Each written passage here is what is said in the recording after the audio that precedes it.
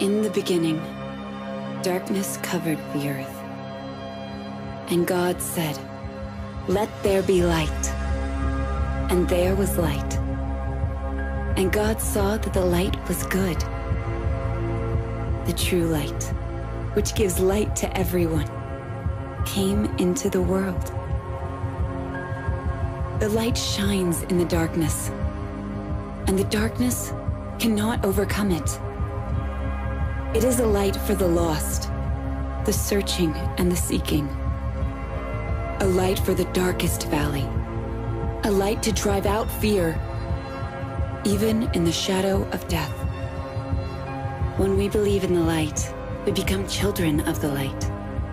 It shines in us, through us. If we walk in the light, if we let it shine before others, we become a city on a hill, the light of the world. When we let His word light our path, others will follow. We become a beacon of hope to a world in darkness. Our lives reflect the glory of His resurrection.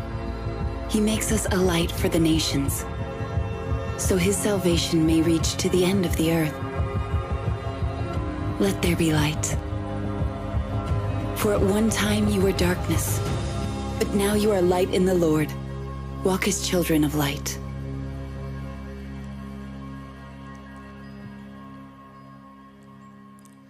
Good morning, everybody, and thank you so much for joining us, and thank you so much for tuning in. Wherever you are, welcome, welcome, welcome. So we're in the second message of a series we've started called Foundations, and we've been looking at the book of John, chapter 1, and more specifically, John chapter 1 from verse 1 to 18, and those verses speak specifically about who Jesus is. And if you watched last week, you would remember that Richard spoke about the first verse, which says, "In the beginning was the Word, and the Word was with God, and the Word was God." And Rich taught us that Jesus himself is the Word and speaks on behalf of God. So we're going to be looking at John chapter 1 today, specifically verse 5 to 7.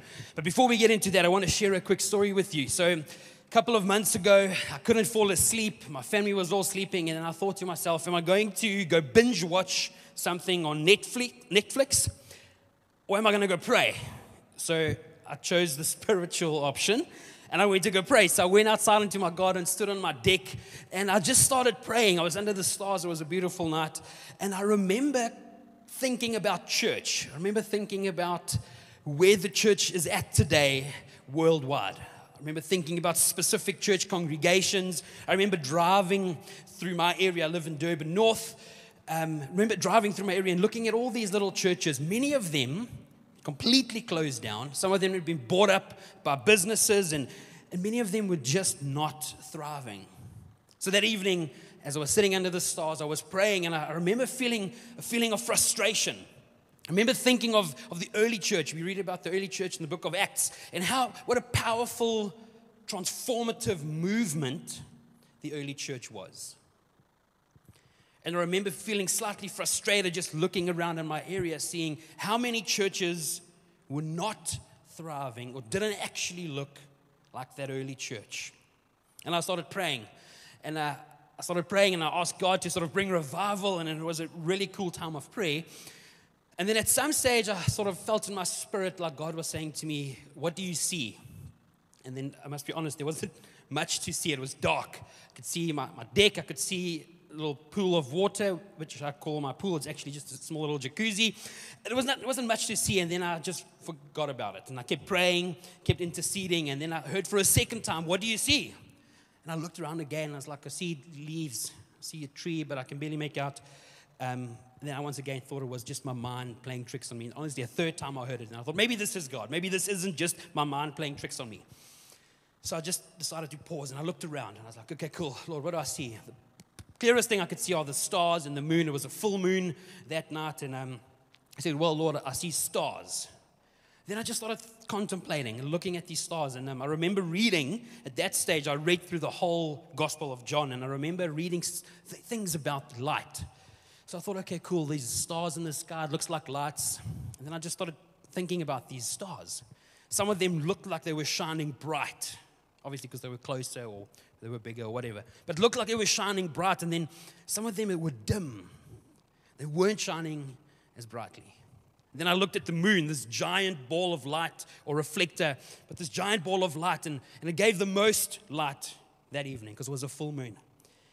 And then I felt like it represented the church for me, or not us, the church, congregation. It felt like it represented the institution.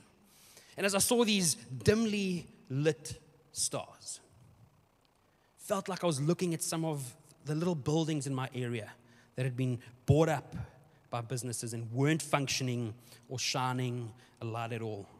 And then I remember thinking, Lord, I wish that the church, every single church in the world could just shine like that bright star. So this bright star, Lord, just shine like that.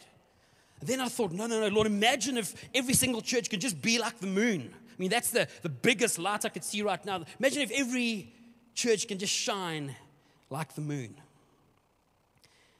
And as I thought about this more and more and more, I remembered that the sun, bright shining star, when it comes up in the morning, it completely drives out all the darkness. And it felt to me in that moment like God was reminding me of a passage that I read in John chapter 1 from verse 5. And it says this: "The light shines in the darkness, and the darkness has not overcome it. There was a man sent from God whose name was John. He came as a witness to testify concerning that light, so that through him all might believe." So we heard last week that Rich said that Jesus is the Word. John said that Jesus is the Word. And today, what John is saying to us in verse 5 is that Jesus is also the light. And when this light shines, it will drown out all of the darkness, and the darkness will not overcome it. What I love about this passage is that Jesus actually confirms this truth in John chapter 8. John chapter 8, verse 12, Jesus is speaking, and he says, "I am the light of the world. Whoever follows me will never walk in darkness, but have the light of life." So John says Jesus is the light. Jesus says, "I am the light of the world, and you will never walk in darkness if you follow me." And if you look at this verse in chapter 8, you've got to consider chapter 7, because this verse in chapter 8 is almost irrelevant if you don't understand what happened in John chapter 7. So they were celebrating the Feast of Tabernacles. There was a bunch of beautiful things that happened in this feast. One of the things they did was they built these temporary huts or temporary homes or little tents. And this whole festival was a reminder of their time in the wilderness. That the 40 years they spent wandering through the wilderness. And if you remember that story, so Israel were just set free. They were slaves in Egypt. God just set them free. Then they were wandering in the wilderness for 40 years. But what God did was at night, He gave them a fire in the sky, which gave them light. Whenever this light would move, they would move with it. And by day, there would be a pillar of cloud. So God gave them shade and protected them and also guarded them. So when this cloud moved, the whole of Israel would move with it. And during the Feast of the Tabernacles, they would erect these giant candelabras in the temple when the temple was still standing. And this temple was on a hill. So when these fires or these giant candles were lit at night, it represented that time in the wilderness. And it reminded them of what happened during this season. So now when Jesus says in John chapter 8, verse 12, "I am the light of the world." John chapter 1 says he is the true light. Everyone knows what he's talking about because they just came out of the Feast of the Tabernacles. So Jesus is saying, you were celebrating, you were burning these lights, but in fact, I am that light and I am the true light.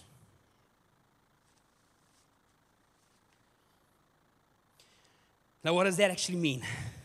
I remember growing up as a Christian, I'm going into church and people would say, Jesus is the light of the world. You step down into darkness, and we sang all these songs and it was beautiful. And then one day I thought, what does that actually mean? What is Jesus saying when he says, I am the light of the world? Does it mean he's like physically a light walking around shining in the darkness? Wouldn't that be great in South Africa with all the power cuts? But we know it's not a physical light, eh? We know it has a spiritual meaning. So I want to look at some of those spiritual meanings today. I love the connection between natural light and Jesus being the light. So let me give you an example of this. So natural light is pure. It's extremely pure. It's so pure, in fact, that no impurity can defile it. It can pass through the most dangerous gases without being tainted. So natural light is extremely, extremely pure. And I think that's one of the reasons Jesus called himself the light, because he himself was extremely pure. In fact, he was perfect, Scripture says.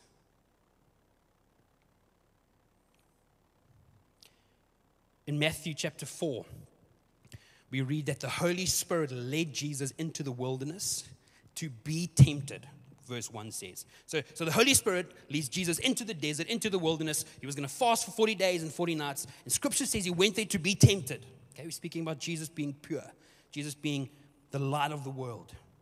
So here comes temptation. The light shines in this darkness, shines through this poisonous gas. And yet, not once did Jesus surrender to the temptation. So Jesus is the light of the world, and he's pure and holy. And then Scripture says he dwells in us. And I think it's because Jesus dwells in us that when the day I became a Christian, something changed in me.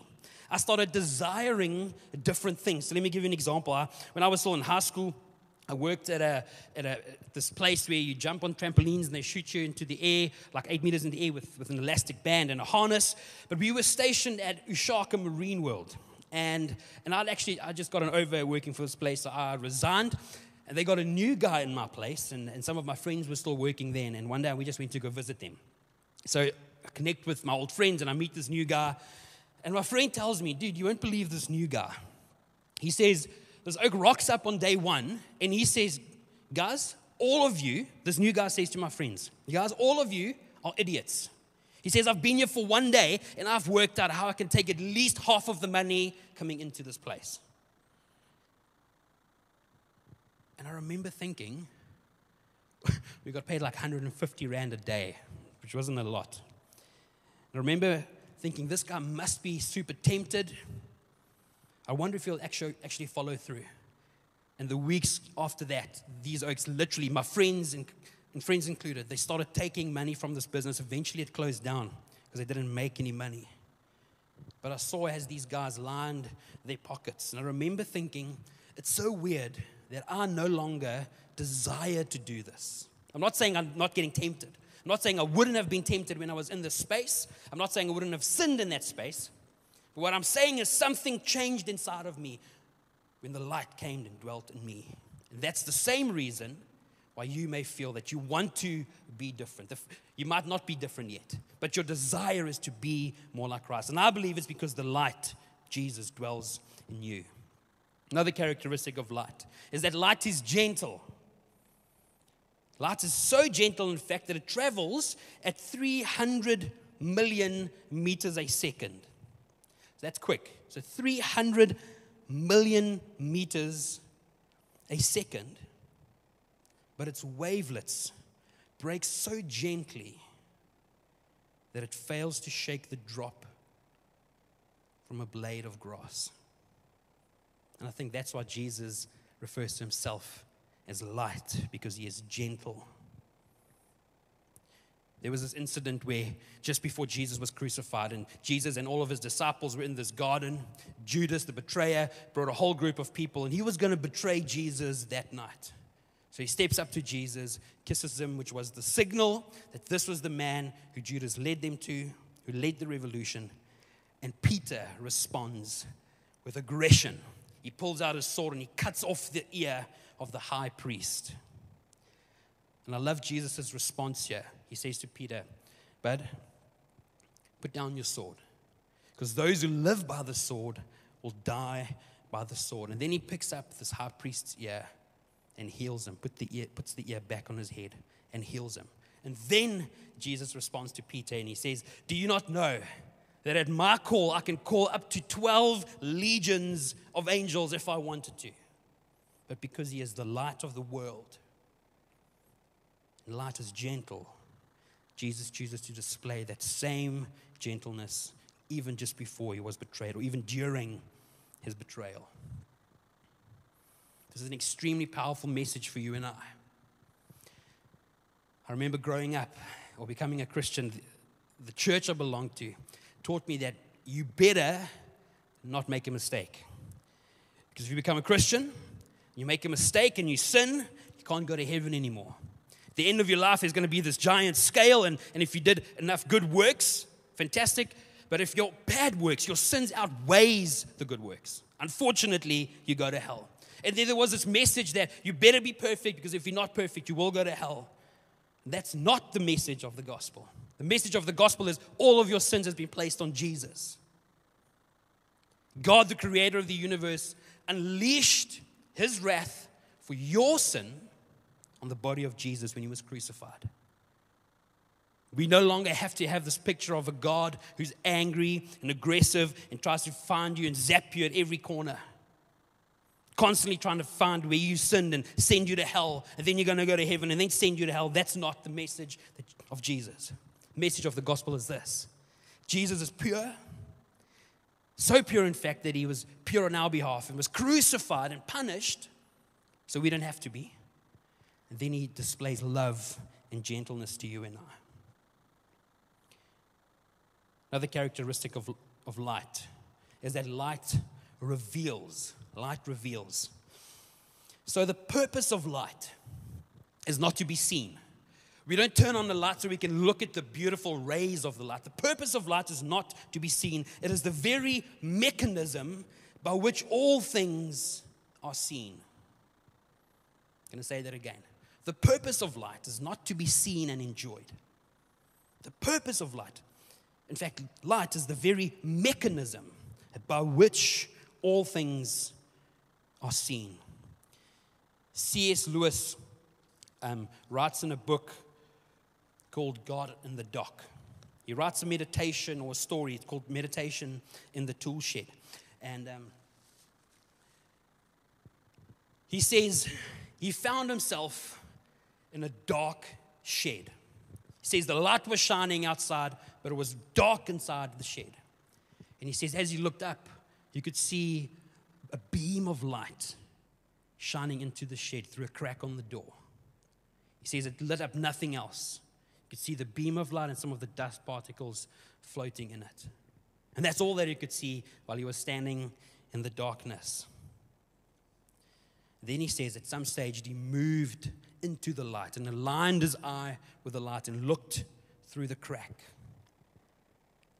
And what he saw was thousands and thousands of kilometers away, the sun shining brightly.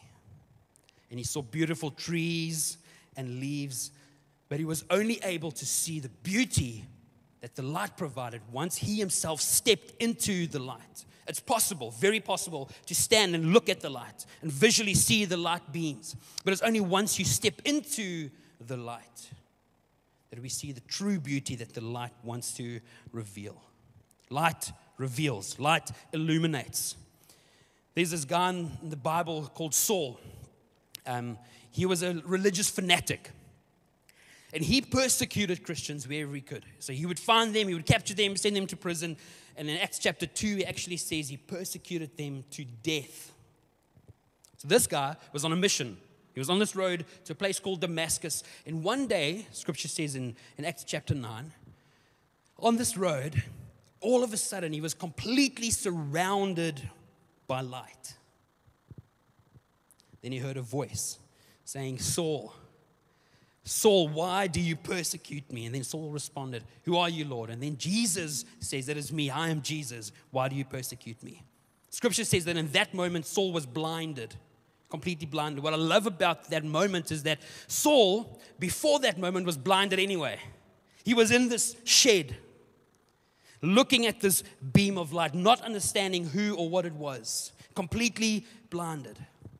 But then physically, when he was blinded, when the actual physical light was removed from him, it was in that moment that he was illuminated. 3 days later, scripture says one of Jesus' disciples, Jesus actually sent him to Saul, went over to him, laid hands on him, and then he healed him. Scripture says that something like scales fell off his eyes. Instantly, but Scripture says he got up and he went to the temple and started preaching the message of Jesus. So what happened for Saul here was Jesus himself shone his light, revealed the truth about our eternal life and our spiritual state to Saul. He was completely transformed. In fact, he took on the name of Paul. Something interesting, some scholars say that he might actually have owned both those names. Saul was his Jewish name, some scholars say, but Paul was his Roman name. He then took on this name of Paul because he was a Christian now. He was no longer persecuting believers as Saul. And this guy was completely transformed because Jesus revealed and illuminated who he was to him. Maybe Jesus has revealed himself to you, and you've received Jesus as your Lord and Savior. I believe Jesus wants to continuously illuminate his will to you. I want to wrap this up. When John wrote this book, he wrote it with the intent, especially from verse 1 to verse 18, to show who Jesus was. We learned that he is the Word. He speaks on behalf of God. In fact, he is God and speaks as God. We also learned that he is the light of the world. So the question is, any preacher asks himself at the end of a message, what's the application? What's the application of this message? What do we actually do with the fact that Jesus is the light of the world? The truth is, when you learn something about someone, let me give you an example. My father here on earth, my dad. Because I know him, because I know stuff about him, I know how he is, I know his character, I know how he responds, and because I know who he is, I respond in a certain way as well. Because Jesus is the Word and speaks to you, that means because we know this, we can respond to that message that God wants to speak to me through Jesus, which can change my life. If we know that Jesus is the light of the world, that means that Jesus wants to illuminate in my spirit the truth about who he is. If we know that Jesus is gentle, I know that he's not angry at me all the time. If I know that the light illuminates, I know that God will reveal himself to me. But let me give you an application anyway, because I believe there is an application. Jesus says, I am the light of the world, and the darkness will not overcome it. And then Scripture says that Jesus dwells in us, which means the light is in us. And because the light is in us, Jesus says in Matthew 5, verse 16, in the same way, remember Jesus is the light, shining light. In the same way, let your light so shine before others, that they may see your good works and glorify your Father in heaven. Because Jesus is light, we have to let our lights shine. Let's pray. Father, we thank you for Scripture. Thank you for your word. Thank you for the Bible. But thank you most of all, Lord, that Jesus, you are the Word of God, and that you are God, and that you speak to us. I pray for every single person listening to this message that you would illuminate your truth in their lives. Pray that you would reveal the truth about who you are to those who are far from you. Lord, and I pray that because you dwell in us, that you would help us. Let our light shine so that the world may glorify you because you shine through us. In Jesus' name, amen.